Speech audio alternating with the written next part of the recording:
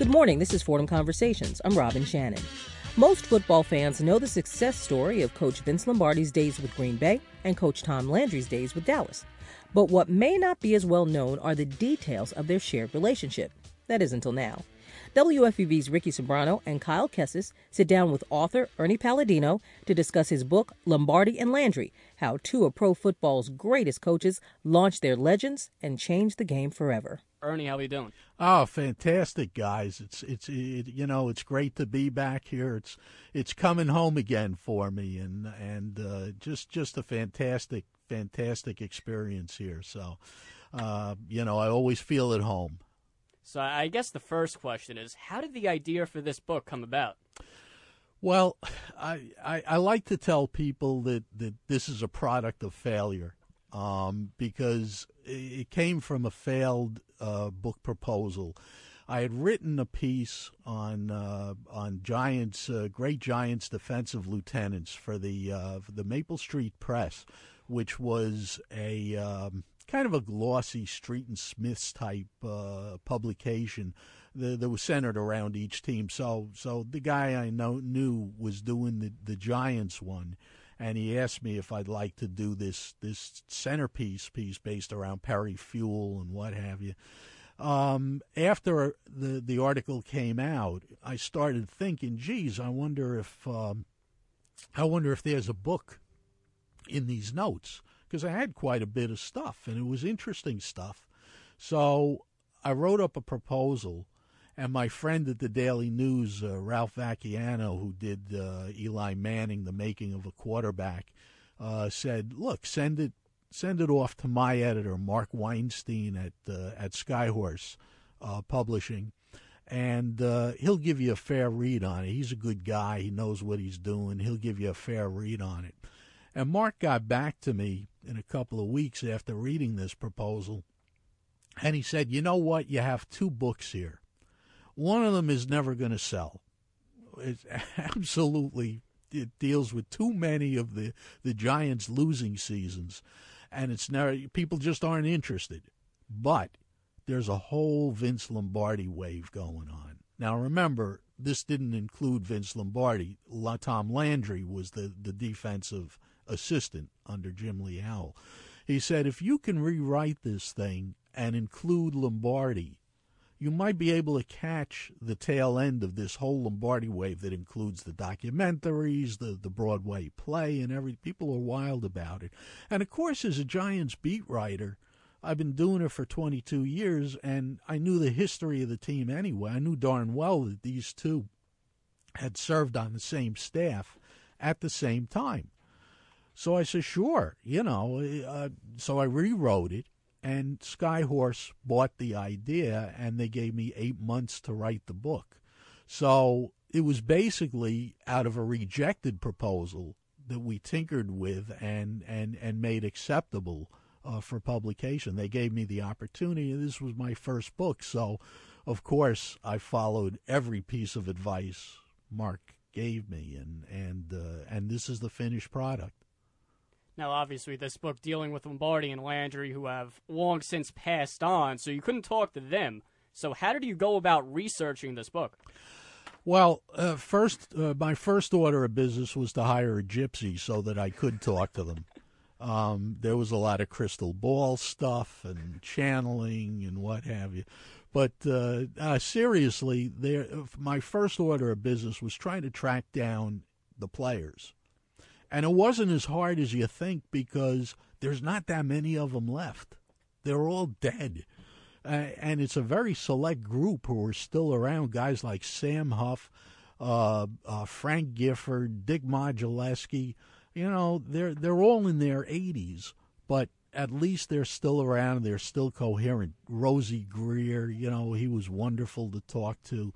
So that handful of players was key to me. I had to get, and like Ernie, of course, he said, the former general manager of the Giants, I ran into him while I was doing the book. I said, I'm going to have to talk to these players. He said, you better talk fast, because a lot of them are on their way out. So that became a primary thing. And there were a couple of players that I couldn't get to. I kept calling Alex Webster. I couldn't get through to him. I tried to get Harlan Zavari, who was a linebacker on that team, future head coach. Couldn't make contact with him. Pat Summerall, I ran into in the men's room at the new Meadowlands Stadium and asked him for an interview. I'd been looking for him high and low for months, and I went to the Giants-Dallas game and ran into him in the men's room and set up an interview right there. I said, I'll bet you've never been accosted in a men's room for an interview before. He says, no, that's a first. But this is how things happen. My second order of business was to dig up as much as I could on both coaches research-wise, and that involved many visits to the New York Public Library and calls to other libraries, too, to fill in various factual gaps or just to get entire chapters out of the clips, the newspaper clips that are on microfilm. I spent hours and hours in there, 6-7 hours at a time, just going over the old newspapers and the old columnists and the old writers, and reading books that are now no longer available to you outside of the public library. So that was a very time-consuming thing. It was very rewarding and interesting, but it took an immense amount of time. And then, there was the viewing of game film. The Giants were fantastic. The Giants video crew held my hand, and because I'm a technological imbecile, I wouldn't know the front of a tape machine from the back of it. But they helped me get through the Giants highlight film in 1956, and I actually saw what was happening, and I took notes off of that and used them. So there was game film, there was documentary stuff. The Giants had put out a documentary film on the greatest game ever played, NFL Films, the 1958 championship game. Took copious notes off of that. So there were a lot of moving parts to this, and just putting it all together then was a task in itself, because I had no idea what I was doing. I had no idea what kind of product I was putting out or anything. Just total seat of the pants stuff, and somehow it got organized and it turned out okay, I guess, because it seems to be getting a good reception. Ernie, you began to tell the story of these two legends when they started with the Giants under Jim Lee Howe. Do you think that either of these coaches or both of them could have been as successful or could have been successful at all without first working under Jim Lee Howe with the Giants? That's an interesting question. I think, first of all, without the Giants' assistantship those years, I don't think Tom Landry would have been a coach at all. And it had nothing to do with training and honing your talents. He had actually gone into playing. He was a defensive back for the Giants and the New York Yankees before then in the old AAFC, simply as a way to pay for his schooling. He had every plan to go into the oil business as an industrial engineer. And this was simply a way of paying off his college bills. He got a master's out of the University of Houston in 1952, and he had college bills and a family to feed. He was married in 48, and he had bills, and he said, okay, this is a good way to kind of bridge the gap. When he got into coaching, I think it wasn't until 1956 where he really started believing that he could be a head coach. Now, by then, his legend had started to grow because the Yankee Stadium crowds started cheering for the defense as opposed to the offense. That had never been heard before in the NFL. it was always the ground gainers and the pass catchers who garnered it, and now they're hearing chants of huff, huff, huff, and defense. That's where it all started. So then he got the idea that, hey, maybe I can do coaching for a couple of years until they fire me, and then once they fire me, I could go into the oil business. I could fall back on that. Well, sadly for Tom, he never did get into the oil business. He lasted 29 years as a head coach. As for Lombardi, I think he would have found his way into head coaching one way or the other, whether it was as an assistant with the Giants or as a head coach of a college team. His problem was getting a job because he had always wanted to be a head coach. Ever since he graduated from Fordham in '37, he geared his life toward coaching. He wasn't really big enough to play the game professionally. Did a little bit of semi-pro for a couple of years. But he became the head coach at St. Cecilia's in New Jersey and had a tremendous winning streak. They won 36 in a row under him and a couple of state titles. And I believe that had it not been for whether he perceived it or whether it was real, in at least one case, there was prejudice against Italians back then. Wake Forest actually told him, we will not have a coach here, with a vowel at the end of his last name. So he was battling that, but I think eventually he would have landed on some staff, maybe not the Giants, but some staff, and he would have ascended to a head coach because that's where his objectives lied. Now, you talked about Landry, and it seems miraculous to me that he sort of stumbled into this became an excellent coach and became a legend in the industry. Do you think there was something about the coaching industry that turned him off initially, or do you think it was just a lack of self-confidence, which you seem to touch on? No, I don't think it was certainly not a lack of self-confidence. I mean, Tom Landry was very, very sure of himself. He was what you would call an intellectual coach. Along the lines of a Bill Belichick. I think Belichick can best be compared to Landry in modern day.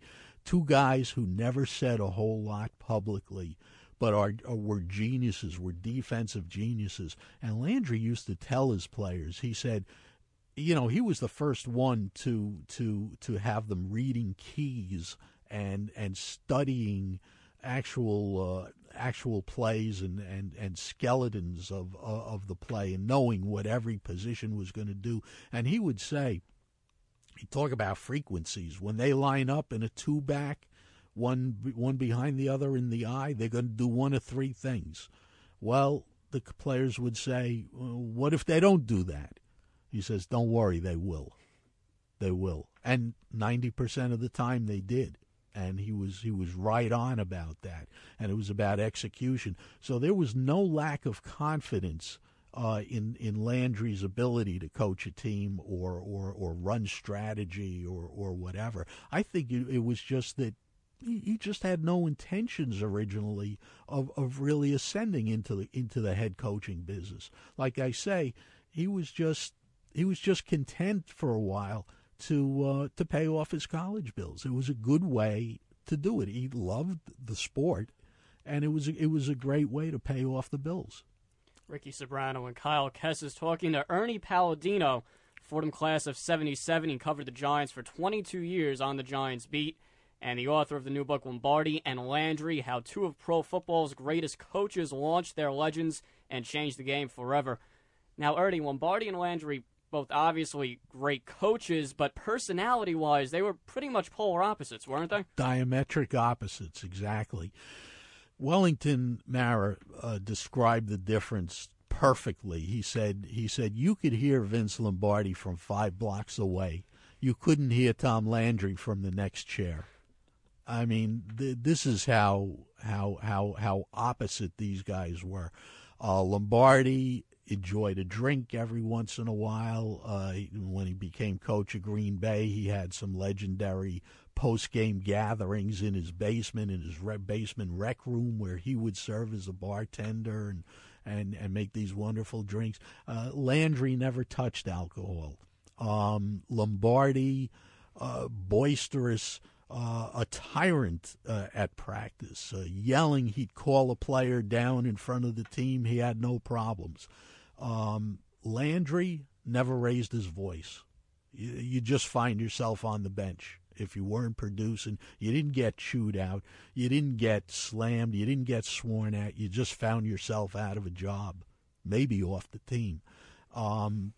Frank Gifford, he was lucky enough to have been coached by both men. He wasn't always a halfback, he was a defensive back too. And he said Tom Landry's chalkboard sessions were amazing. He said he was brilliant, but he'd bore you to death. He'd bore the hell out of you, he said. But that's how he was. And, he would actually pass players in the hallway who were hurt, and they weren't playing that week. And he just passed them by as if he didn't know them, because he had nothing to say to them. He was going to use all his speechifying energy to talk to the players who were actually going to help the team, who were actually had to execute the game plan. So that's the kind of guy he was. Meanwhile, Lombardi, during his time with the Giants, because he changes as a person when he goes to Green Bay, he becomes the head and the real despot in Green Bay. He was kind of like Idi Amin without the massacres. But when he was with the Giants, he was somewhat flexible. He tried to install the West Point offense. He came from West Point as an assistant, and he tried to install some of the option stuff, the quarterback option stuff he used at West Point. And poor Charlie Connerly, who was about 100 years old by then, he doesn't want to run the option because there's a bunch of big hitters across the line. He didn't want to get squashed, so he wouldn't run the option. So Lombardi actually went to guys like Connerly and Gifford and said, "What do you guys feel comfortable with? Help me. Help me create a game plan. Help me create a playbook that you guys are comfortable with and can have success with." So there was a bit of flexibility there. He would also have players to the house in New Jersey. He'd say, "Come on over. We'll watch film and we'll eat some pizza." And Marie, his wife, would put out sandwiches or whatever and a couple of beers, and they'd go over his house. Well, needless to say, once he became the coach of Green Bay, there were no more dinners at the house for active players. He never, he didn't have that kind of relationship as a professional head coach that he did as an assistant. But again, Landry was not that type of guy. He was not a go out to dinner guy. The closest he ever came to having a player, one-on-one in a social situation was what he did with Sam Huff, which is recounted in the book. They were living at the Grand Concourse Hotel in 56. Oh, that's where a lot of Giants players and coaches lived during the season. And he would call Huff's room and he'd say, "What are you doing?" And Huff would say, I'm just watching TV. He says, "Good, come on up to my room and we'll look at film. There's something I want to show you." And he would put game film, and for hours they would go over game film, and this is how I want you to play this and that. And this is how Sam Huff learned the middle linebacker position, which was totally revolutionary at the time. Ernie, in sports today, we hear a lot about how certain athletes respond better to certain coaching styles. Now, we all know how positively Lombardi and Landry affected so many players.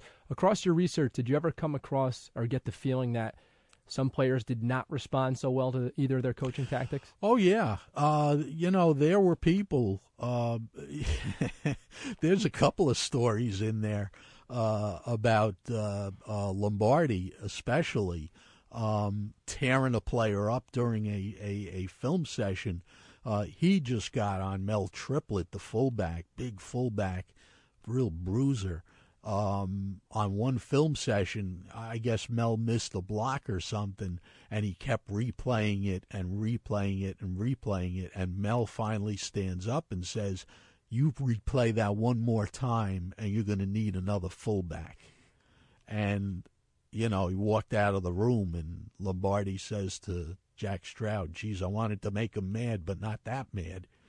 And there was the other story about Lombardi that's also in the book about Alex Webster, and he's getting all over Webster, who he was friends with in the off season. They would go out to dinner together. He's going on and on about Webster, replaying the tape, and Alex is sitting back there, and he goes, "Expletive you," only he didn't say expletive. And he says, and Lombardi shuts the tape off, puts the lights on. He says, "Nobody talks to me like that. Webster, I'll meet you out by home plate." This is a Yankee Stadium. "I'll meet you out at home plate in a half an hour. You be there." And Lombardi was waiting for him. Meanwhile, Webster's teammates are saying, "Alex, you can't go out there. You're going to ruin your career. It'll be the end of you." And Alex retreated. He went back to the he went back to the locker room, but he was ready to fight Lombardi, and Lombardi was ready to fight him. It would have been a hell of a scene. And Webster was how big compared to Lombardi? Oh God, Webster must have outweighed Lombardi by 70, 80 pounds at that point. It wouldn't have been much of a match. But that's the kind of guy Lombardi was. Now, with Landry, you didn't have those types of confrontations because Landry was not that kind of coach.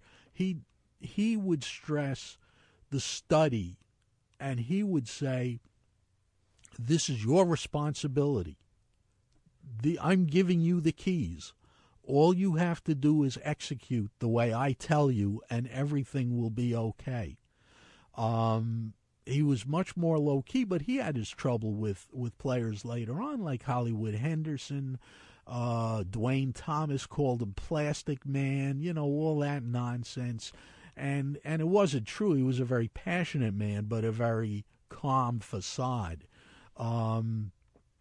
There's a story there about when Jim Brown, in the 57 regular season game, he breaks off a 65-yard run on the first play of the game, and the Giants' defense is racked. They're shaken. They come off and Landry is standing there. He meets them at the sidelines.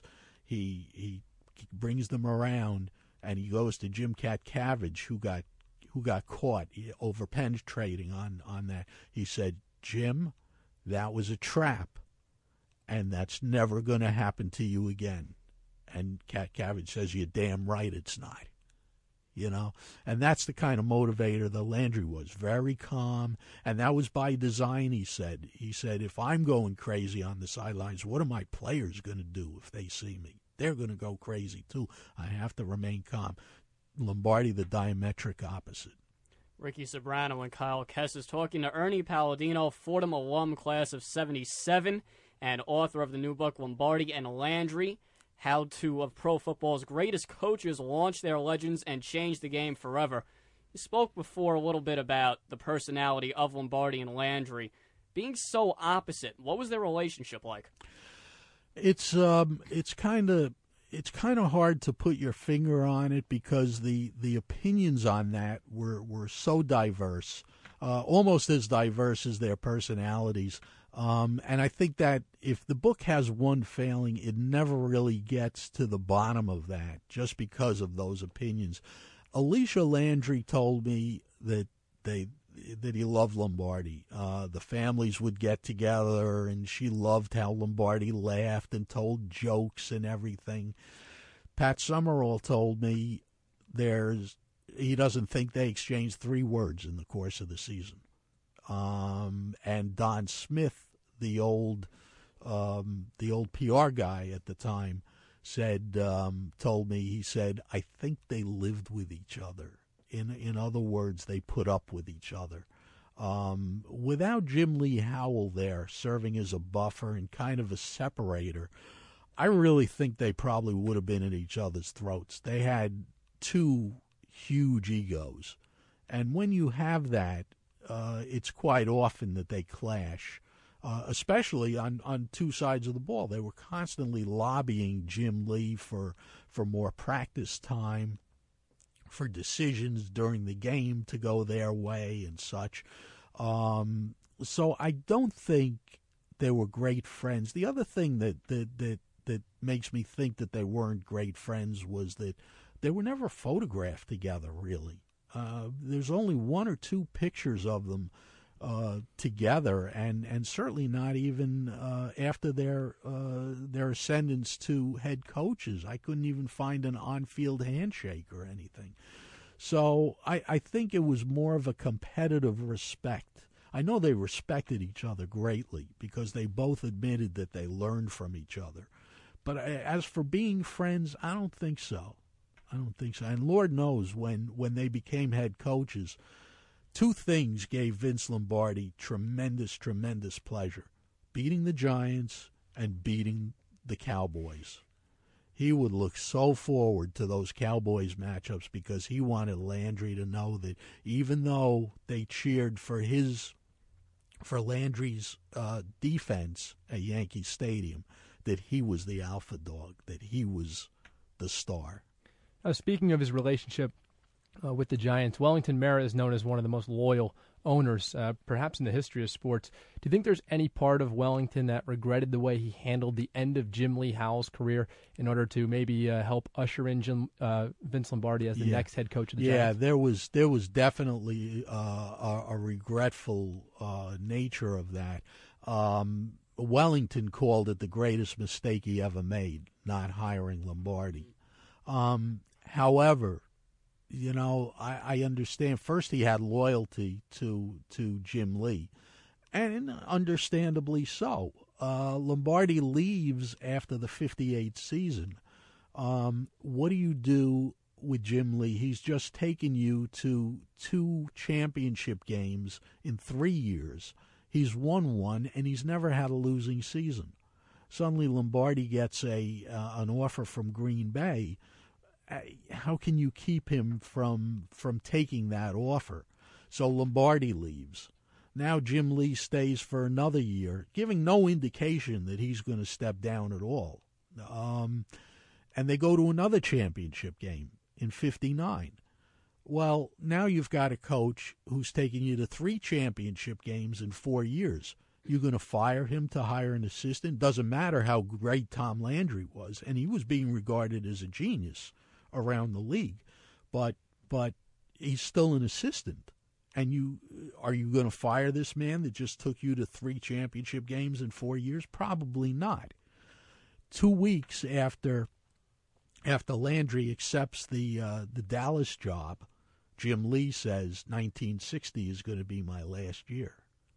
And now Wellington has neither of those guys. And Jim Lee is going to step down after the next year. So it was a real fix Jim left them in. The book is Lombardi and Landry, How Two of Pro Football's Greatest Coaches Launched Their Legends and Changed the Game Forever. Ernie, where can we find the book?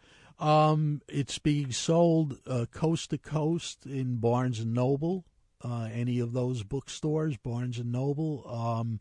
And you can also see it in BJ Wholesalers and Sam's Club. And, of course, you can get it online through Amazon.com and BarnesandNoble.com. All right. Thanks a lot, Ernie, for joining us. Thanks so much. Thank you so much, guys. This was a pleasure. My thanks to WFUV's Ricky Sobrano and Kyle Kessis, and a special thanks to author Ernie Palladino. This has been Fordham Conversations on 90.7 WFUV. Stay with us. George Bodarky and Cityscape are next. For Fordham Conversations, I'm Robin Shannon.